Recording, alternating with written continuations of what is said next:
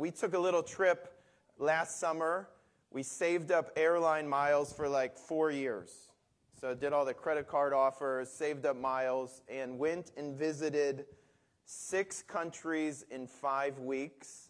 Saw a bunch of old friends, saw some family, spent some time in the world's smallest country. You know which one this is? Which one is it?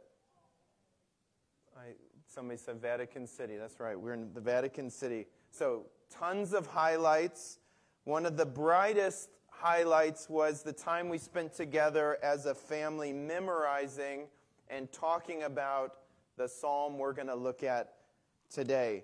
Dads, I don't do a lot of things perfectly well, but this was really one of my best ideas. On the trip, 5 weeks, so we had lots of time. I kind of created a realistic schedule where we would look at Psalm 63. It's the psalm we'll look at today. We looked at it very slowly, kind of in the evenings, not every night, but kind of throughout the trip, made a little devotional, and we memorized the psalm as a family on this trip. And it was kind of a lovely thread that kind of carried us through from country to country. And it gave us language sometimes to use to thank God for what we were seeing and what we were experiencing. We ended the trip tired, but I honestly think having spent time in this psalm, we were noticeably refreshed in our spirits. I actually think that's why Psalm 63 is in our Bibles. It's a refreshing psalm. It really is. It gives you so much refreshment. It's a refreshment psalm because it reminds us what our best and our highest good is. Just reminds you. It says this is your best and highest good.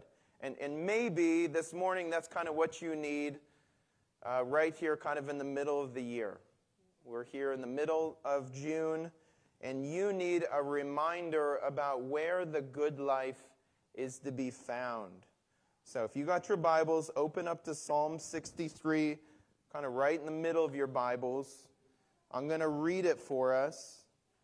So Psalm 63, get your Bibles out if you've got them. We're going to keep them open. Hear the word of the Lord this morning. Psalm 63. O God, you are my God. Earnestly I seek you. My soul thirsts for you. My flesh faints for you, as in a dry and weary land where there is no water. So I have looked upon you in the sanctuary, beholding your power in glory. Because your steadfast love is better than life, my lips will praise you. So I will bless you as long as I live. In your name I will lift up my hands. My soul will be satisfied as with fat and rich food, and my mouth will praise you with joyful lips when I remember you upon my bed and meditate on you in the watches of the night. Verse 7, For you have been my help, and in the shadow of your wings I will sing for joy. My soul clings to you. Your right hand upholds me. But those who seek to destroy my life shall go down into the depths of the earth. They shall be given over to the power of the sword. They shall be a portion for jackals. But the king shall rejoice in God. All who swear by him shall exult. For the mouths of liars will be stopped. Lord, we need you today. We open up this book week by week because we believe that in it is profit that we cannot live without. In fact, you've said that. You've told us that we human beings don't live by bread alone, but we live, we flourish, we survive on every word that comes out of your mouth. And you've been generous in giving us so many words from your mouth, not the least of which is this psalm that we look at today. Would you do that work that you promised to do? you said that when your word goes forth, it always accomplishes the end for which it was given. Whether that's instruction, training in righteousness, kind of correction. There's work that your word does, and it always does it. So we believe. Help our unbelief, Father. Minister to us this morning. Strengthen weak hands. Strengthen wobbly knees. Give fresh grace to your people. That's why we come. That's why we're here. Would you do that, we pray, for your glory and for our good. In Jesus' name, amen. All right, so here's what I want us to do this morning. I want us to see kind of afresh what the Bible says about where the good life is to be found. I want us to kind of see it afresh, but more than that, I want us to freshly commit to pursuing that life with kind of everything we got. So where is it? Where's the good life? And just kind of recommit. Yeah, I see it, and I want to give my heart to that. I think it's good for us to do on kind of a regular basis, recommit to this sort of thing. So pretty straightforward objective. Here's how I want to proceed.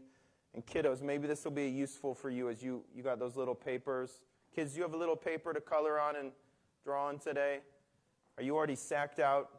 No, I see eyeballs on me right now. All right, this is what I want you to do. If you got time, you're not too busy right now, draw 3 boxes, equal size, 1, 2, 3.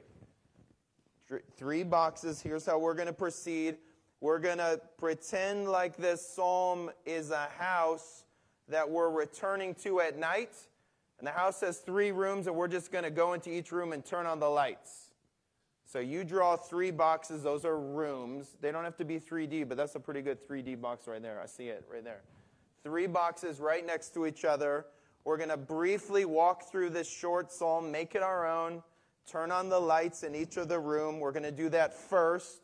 So kids, the hardest thing you're going to have to do is when I talk about the rooms, I'm going to give you 1 sentence that kind of tells you what that room's about.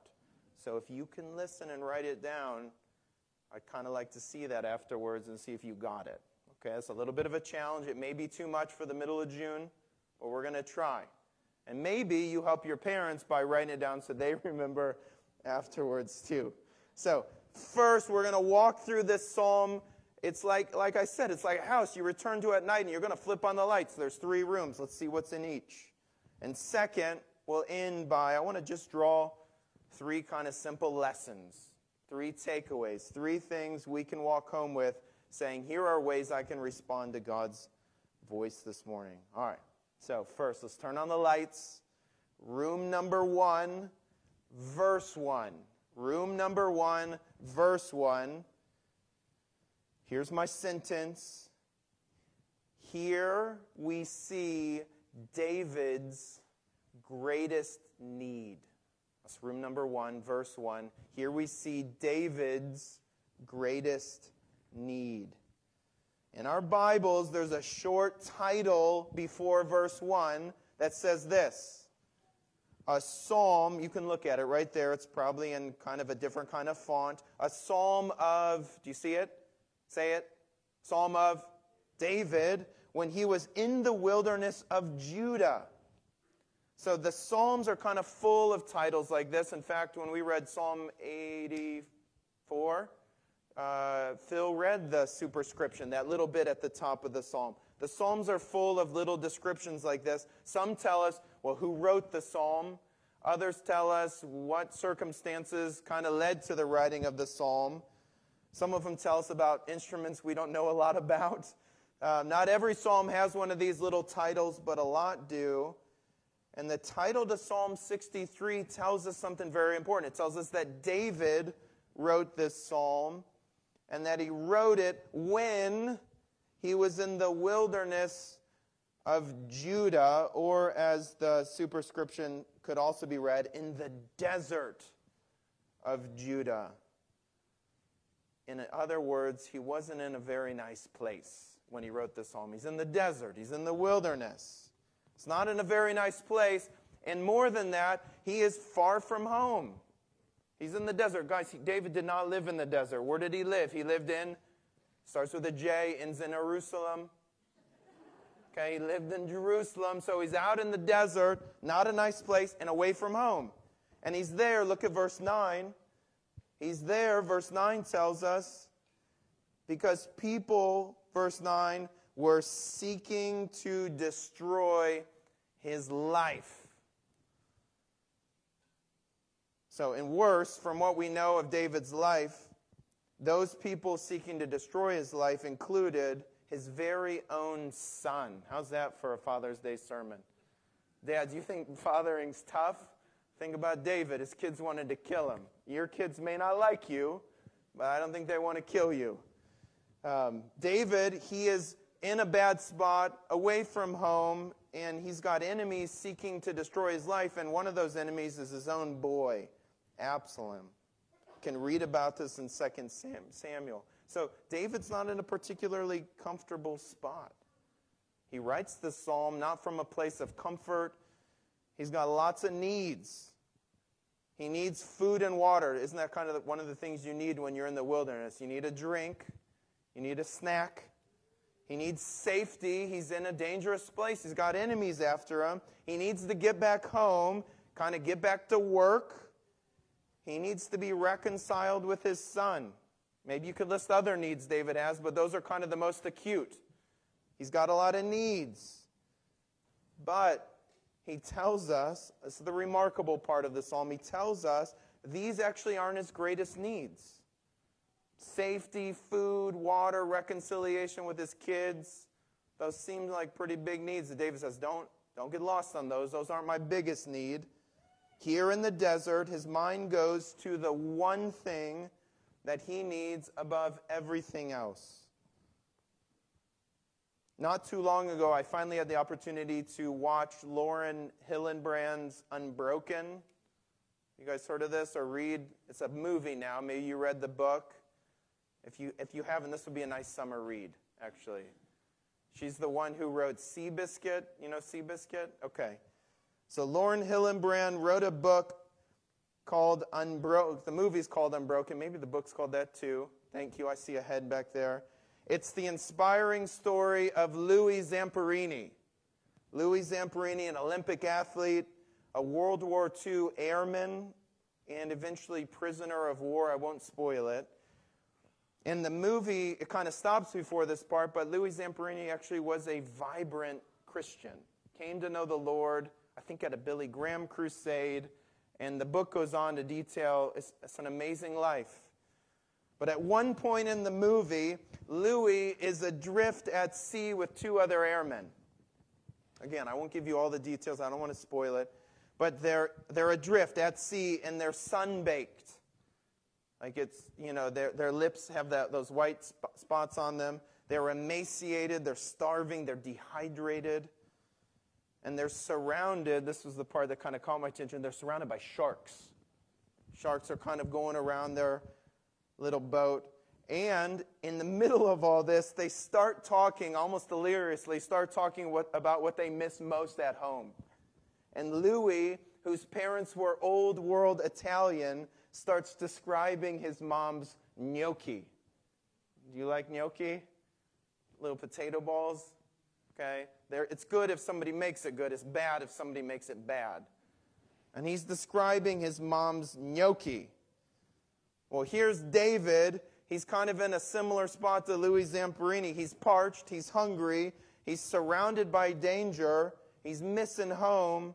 And his mind goes to God. Not gnocchi, but to God. Look at verse 1 again. Oh God. Verse 1. Oh God, you are my God. Earnestly I seek you. My soul thirsts for you. My flesh faints for you. Don't miss this. Don't miss how David describes his longing for God. He says his soul thirsts. His body, his flesh faints for God. Did you know that your soul can thirst? It's kind of an interesting way to talk, isn't it? Your soul can thirst. Your body can feel God's absence. Soul can thirst. Your body can kind of feel God's absence. Your body actually needs spiritual calories to exist. That's how the Bible puts it. I prayed this way this morning. You don't live by bread alone. You remember God telling that to Moses? You don't live by what you ate for breakfast alone, however good it was. You must have God too. You can't live without Him. I actually think there's many of us going around this world and we're spiritually emaciated and we don't even know it. We're spiritually dehydrated and we're not aware of it. And we try all sorts of things to quench the thirst and to fill the void because we misdiagnose what our real problem is. And nothing's going to work until we realize that our soul is thirsting and our flesh is hungering after God Himself. It was made, you were designed for that. You were designed to be satisfied. I know it's kind of a ethereal, hard to grasp onto idea, but you were designed to find satisfaction in God like your tongue finds satisfaction in water or your belly found satisfaction in breakfast. What you need, what David needed more than anything else in that spot was God Himself. That was his greatest need. That's room number one. All right, room number two. Room number two, second box, if you're keeping score. Second box, verses 2 through 8. This is room number 2 in the Psalms. We're going to flick this light on. The sentence summary is, here we see how David satisfied this need. Room number 1, what was David's greatest need? Room number 2, how did he satisfy it? Verses 2 to 8. How is a soul thirsty for God quenched? How is a soul thirsty for God quenched? David tells us, verse 2, here it is. Look at the Bible. Verse 2, so I have looked upon you in the sanctuary. There's the answer right there.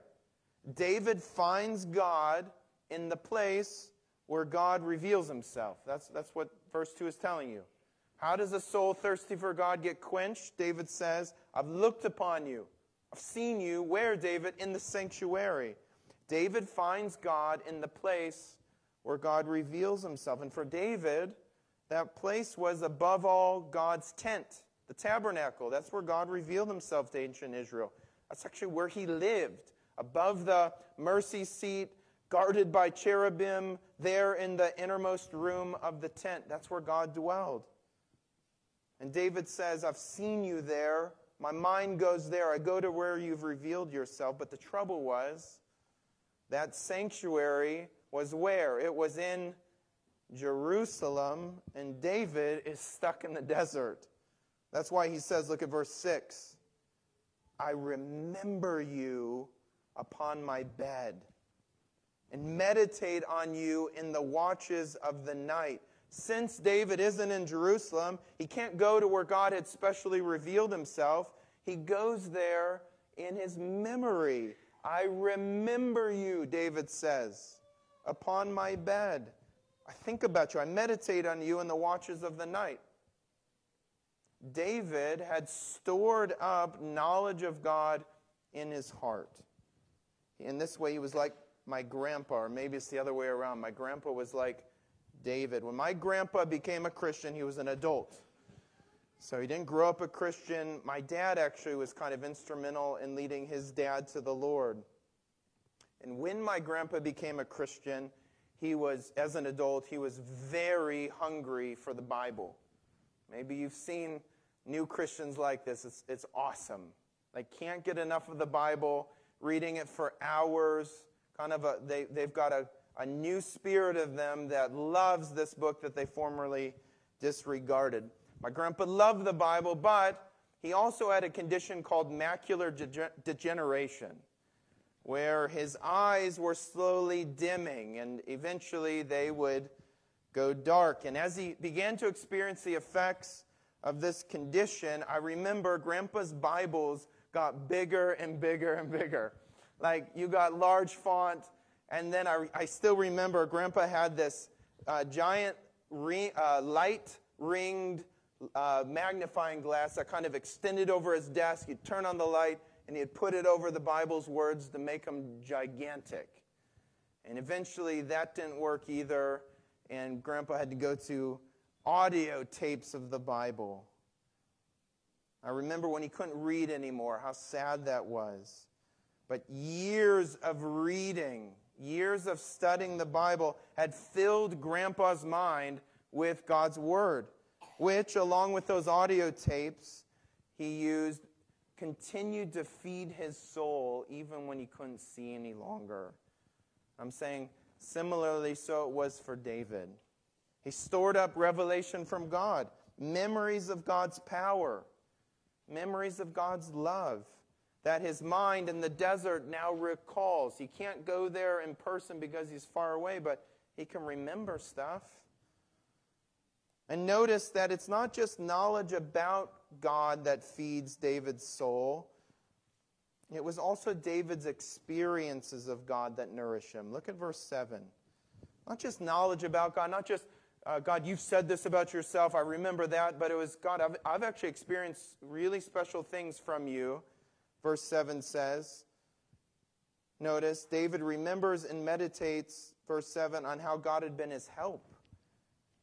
You have been my help, David says. You wonder what David is kind of referring to here. He fought a really big dude once named Goliath. I bet David replayed that. Look, if God helped you beat Goliath, I think you'd think about it a lot as you kind of continued to live, don't you think? I bet he thought about, that was like a highlight reel in David's mind. So I bet he's thinking about, God, you rescued me from the hand of that giant Philistine. I suspect David's also remembering all the times God preserved him from King Saul. Remember when King Saul kind of harried David around the Judean wilderness like Absalom is now doing? But he thought about that a lot. I bet he thought about the times when he was a young little shepherd and God had allowed him to sort of defeat, I always love these stories, defeat lions and bears while he guarded his sheep for his dad. I bet his mind went to things like that.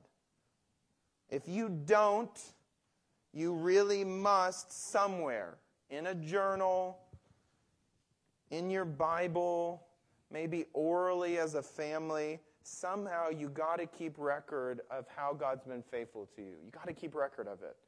We were just last night with some dear friends from India, and we had a lovely Indian dinner. We love Indian food as a Compton family. We gobbled it up. I got 2 teenage boys, and they ate like a ton of food. They loved it. But for the 2.5-hour dinner, we had my friend from India just recount how God had rescued him, saved him in India, and led to him starting a church that he pastored for 15 years before he was even able to come to Bethlehem Seminary. It was an extraordinary story, complete with, when he wanted to get baptized, there was no place to get baptized, and they prayed. It was so dry. They prayed, it rained, they found a big muddy puddle and were baptized in a muddy puddle. The water was so parasite-ridden that he got a skin condition that made him where he couldn't move for a day. I mean, it was like, that's just one highlight. And he was recounting this to us. And as we went home, Compton family went home, we thought, my goodness, look how God has been so faithful and extraordinarily calling people all over this world, and it built our faith. That's one of the things I think David's reminding us of is you've got to keep track of, remember, somehow as a family, God has been faithful to you. You've got your own story. You've got to tell that story. You've got to make times to sit down. Guys, remember when God did this. Remember, we didn't know how God was going to do there, and God gave us that. You remember this. That's what David does. Records that you can draw on in times of trouble. What David needed was God, and David finds God where God had revealed himself, in his sanctuary and in David's life. Maybe my favorite part of the psalm. If you wonder, did David find what he was looking for? He wanted God. He looks for God where God's to be found. If you wonder, David, did you find what you were looking for? Were your needs met? Look at verses 5 and 6. Did this revelation of God satisfy your thirsty soul? 5 and 6 kind of underscore beyond a shadow of a doubt. Look at it again. My soul, David says, will be satisfied as with fat and rich foods. Look at beginning of verse 6. When I remember you. So I like how the New Living Translation puts it a little bit better. ESV is great. Anybody read the New Living Translation here? Is that okay? All right, we're good here. All right. I always recommend this one first. NLT says, you satisfy me. This is verse 5, NLT. You satisfy me more than the richest feast. Better than the best gnocchi, or in my case, the best sushi. There in the desert, David's memories of God, they satisfy his soul. David found something that was even more satisfying than life itself. Did you notice that in verse 3? That's a verse you ought to underline.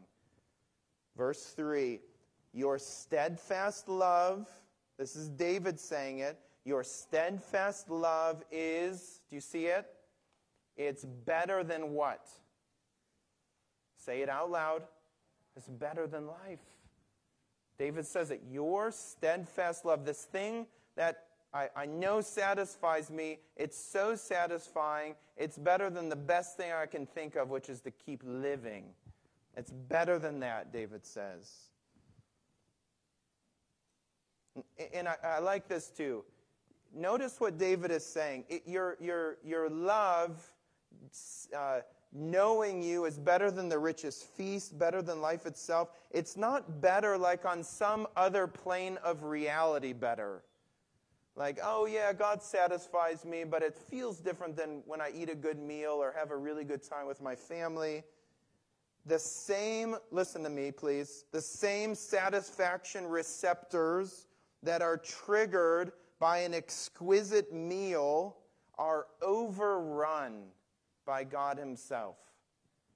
David says, you satisfy me more than the richest feast. Not in a different way, not in some ethereal spiritual sense. He's saying, you know how good it feels to have a good meal? Being related to, knowing God, communing with God is even better than that experience. The God who designed your taste buds designed them to point to himself. And my word to you is that's either true or it's not. Either God is more satisfying than life itself, and that's true. It's in your Bible. You got two options. I believe it, or David's making it up. That's not true. It's either true or it isn't. I think we all want to say we believe what God's word says. It's a true thing David is pointing to. How is David satisfied? He goes to God and where God has revealed himself. All right, that's room number 2. Room number 3, third box. Okay, kiddos, nice and energetic. Here we go. Third room. This is verses 9 through 11 in that third box. Don't put it in box 2 or box 1. You're crowding that room if you do it. We need clean rooms. Room 3, verses 9 through 11. Here's the summary. Here in verses 9 through 11, in this third room, flip on the lights, what do we see? David warns us. He warns us, nothing else will satisfy us like God. That's the warning. That's what we find in this third room. Notice verse 11. I'll say that one more time as kids are kind of feverishly writing. Nothing else will satisfy us like God. That's rule number 3. David warns us. Look at verse 11. David calls his enemies, fourth word from the end, he calls them liars. Liars. Kind of feels like, why are you calling them liars? They're mean, they're hostile, they're violent, but why liars? David's enemies lie because in opposing David, they are opposing God. So this is how they lie. Why does he call them liars? Because when they are hostile to David, they're actually being hostile to God because David is God's king. He's God's man. And opposing David then who's urging us to find our satisfaction in God.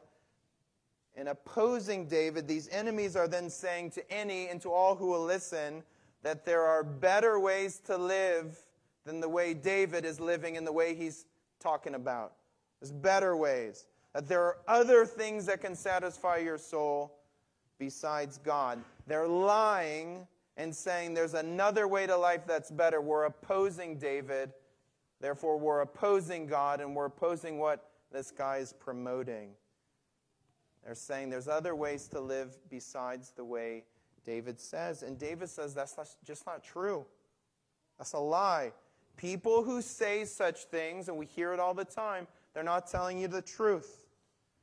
When I grew up in Detroit, and on the way home on I-94, there was this billboard that as a kid I kind of liked until I sort of came of age and realized that it was a cigarette company promoting. But it was the Marlboro Man. Do you know who this guy is? He was so cool. And there he was. It was a giant billboard. I don't even know if they make them this big anymore. Kind of extended, like super tall. And he was in a cowboy hat. He had a Marlboro kind of pinched in his two fingers, perfectly stubbled face, kind of the lines on. He looked like Clint Eastwood a little bit, James Dean. And there he was, kind of cool as can be, smoking a Marlboro cigarette. Maybe, do you remember the Marlboro Man? Anybody? Come on. All right. We don't have commercials like that anymore. Compare that advertisement with the more recent cigarette commercials, not designed by Marlboro, but by the Surgeon General. You know these ones? Where it kind of pans through, and at the very last scene, there's a human being. It's kind of, you got to be told it's a human being because it doesn't look like one. There's this grayish purple kind of raisin of a man. Remember this one? On a ventilator, kind of wheezing slowly in and out. And the Surgeon General says something like, cigarettes will kill you. I don't know if it says it like that, but that's the point. David's enemies are like that billboard in Detroit saying, look how cool it is to go against God's ways. And David is like the Surgeon General saying, you're going to end up on a ventilator choking and wheezing your way to the grave if you listen to that advertisement. Those guys are lying to you. They're false advertisers. And I'm telling you, our world is full of false advertisement. We got stories all the time telling us there are better things that satisfy than what these Christians say satisfy. I think our hearts sort of are inclined to those things sometimes. And David is saying those are false narratives. Those stories aren't true. They're lying to you. Don't wait until you can barely breathe or on a ventilator before you listen to what God's Word says here. All right, that's the last room. We've turned on all the lights. Now 3 brief lessons from this psalm. All right, 3 lessons from this psalm, kind of takeaways. How can we respond to God's voice this morning? Lesson number 1, here it is, pretty simple. What you need more than anything else is God. What you need more than anything else is God. Knowing and experiencing God, David is telling us in this book, it's either true or it's not, knowing and experiencing God is better than getting in shape. Getting married is better than getting married. You may not believe that right now. It is. Marriage is so good, but knowing God is even better. It's better than getting good grades. Okay? You guys got your grades. It's better than getting good grades. It's better than getting into a top MBA program or getting a raise, which we could all use with inflation. It's better than getting out of rehab or debt or getting 50 books read this year or your house painted or any number of house projects. Knowing and treasuring and finding and pursuing God is better than any other thing we want to achieve or do or experience. It's better than food. That's what David says. It's better than water. It's better than sleep, which are all really awesome things. It's better than life itself. Knowing and experiencing God is your highest and best good Verse 3 is the anchor to that takeaway. It's better than life itself. Greater to the lesser. If it's better than life, it's better than everything lesser than life, including all the things I just mentioned. Lesson 1. Lesson 2. Lesson 2. Lesson 1, what you need more than anything else is God. Lesson 2, look for God in this book. Look for Him in the place where He's revealed Himself. Where has God, in our place in the story, revealed Himself specially? Right here in the Bible, 66 books. There's a joke somebody had that said, I asked for a word from the Lord, and all I got were these 66 books. That's pretty good, okay? He's given us 66 books. A few years back, my wife, Cherise, she passed on an article she had read titled, maybe you can Google it later today, not right now. Don't Google it right now. You have more time for Bible reading than you think. That's what it was titled. Crossway Books, the publisher out of Illinois, had done a survey, 11,000 of their readers. And one of the data points that struck me was that you can read through your entire Bible if you spend 12 minutes a day reading it. And their survey said 60% of their readers spent 30 minutes a day watching TV. 30% of their readers spent 30 minutes or more per day on Facebook. 11% of their readers spent 30 minutes a day on Instagram. This was a while ago. Only 6% spend 30 minutes on Twitter. I bet that number would be up, and these apps already sound old, don't they? We're dated in that survey.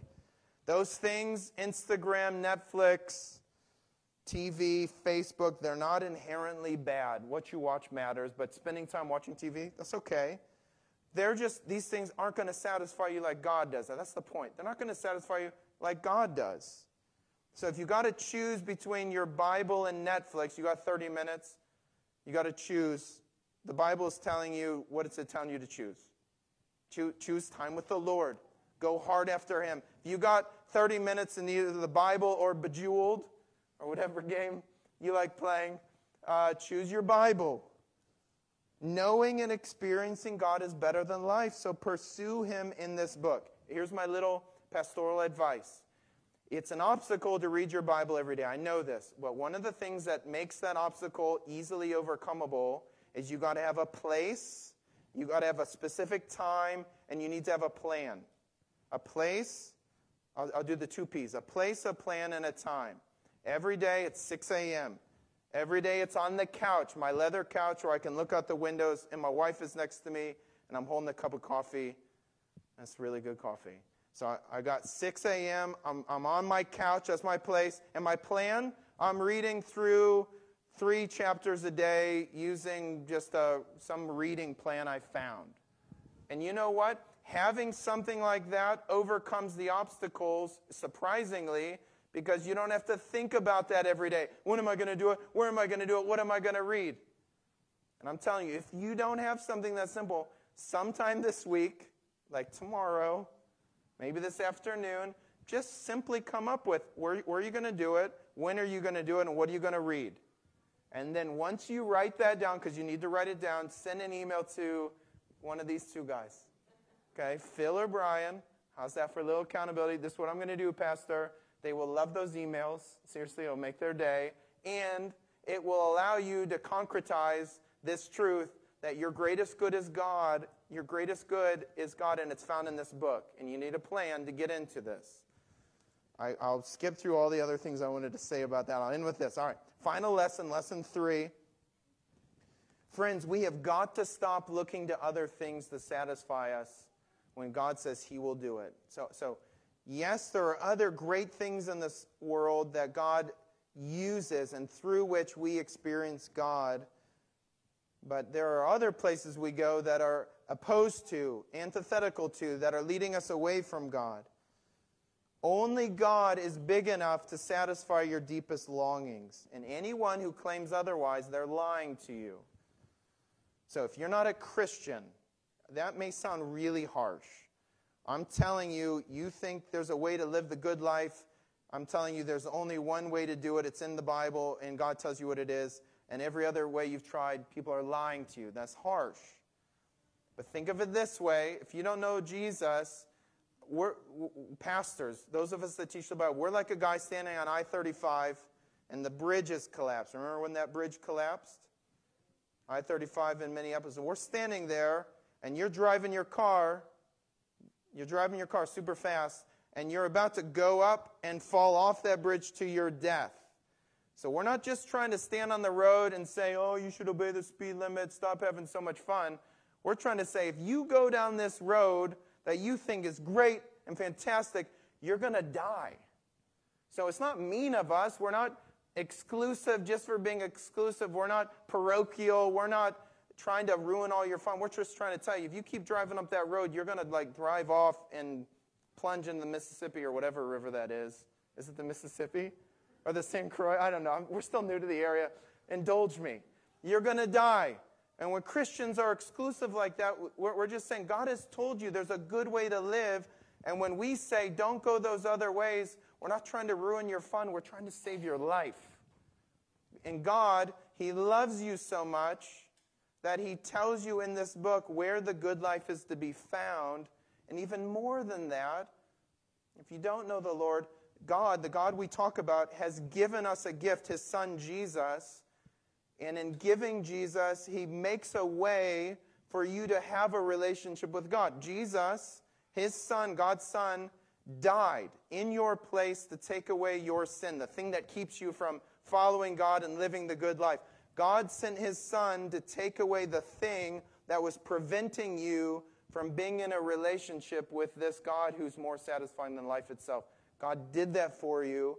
The Bible says, I love this, because He loves you. He loves you. That's why He gave Jesus for you. He loves you. So if you don't know the Lord today, hear God telling you in this psalm, there is a way to live that's oh so good. And if you're pursuing other ways, those aren't going to lead where you think they're going to. Listen and follow and give yourself to this God who loved you enough to give His Son to die in your place. All right, let me end with this. Friends, what we need most today and every day is God Himself. He is, I'm reminding you, the psalmist is reminding you, He is our best and highest good. It's what your soul is thirsting for. So let this psalm, Psalm 63, refresh your commitment to finding your satisfaction in the only place where it can be filled. Do it for your joy. Do it for God's glory. You won't regret it. Lord, thank you for this amazing book in which you meet our every need. You show us the ways of life. You give us reason upon reason to follow it. You tell us where not to go. Where would we be without a God who speaks? Not only are you good, but you are manifest and revealing yourself to us and telling us how we can live a life that is everything we were created to be. So God, would you open up eyes to see the goodness of your ways and forgive us for where we've traded in on your ways for things that are cul-de-sacs of disappointment and despair, and that are blind alleys leading us only to sorrow and misery. We want to follow you and to find you fully satisfying, more than life itself. Would you help us to do that, we pray. In Jesus' name, amen.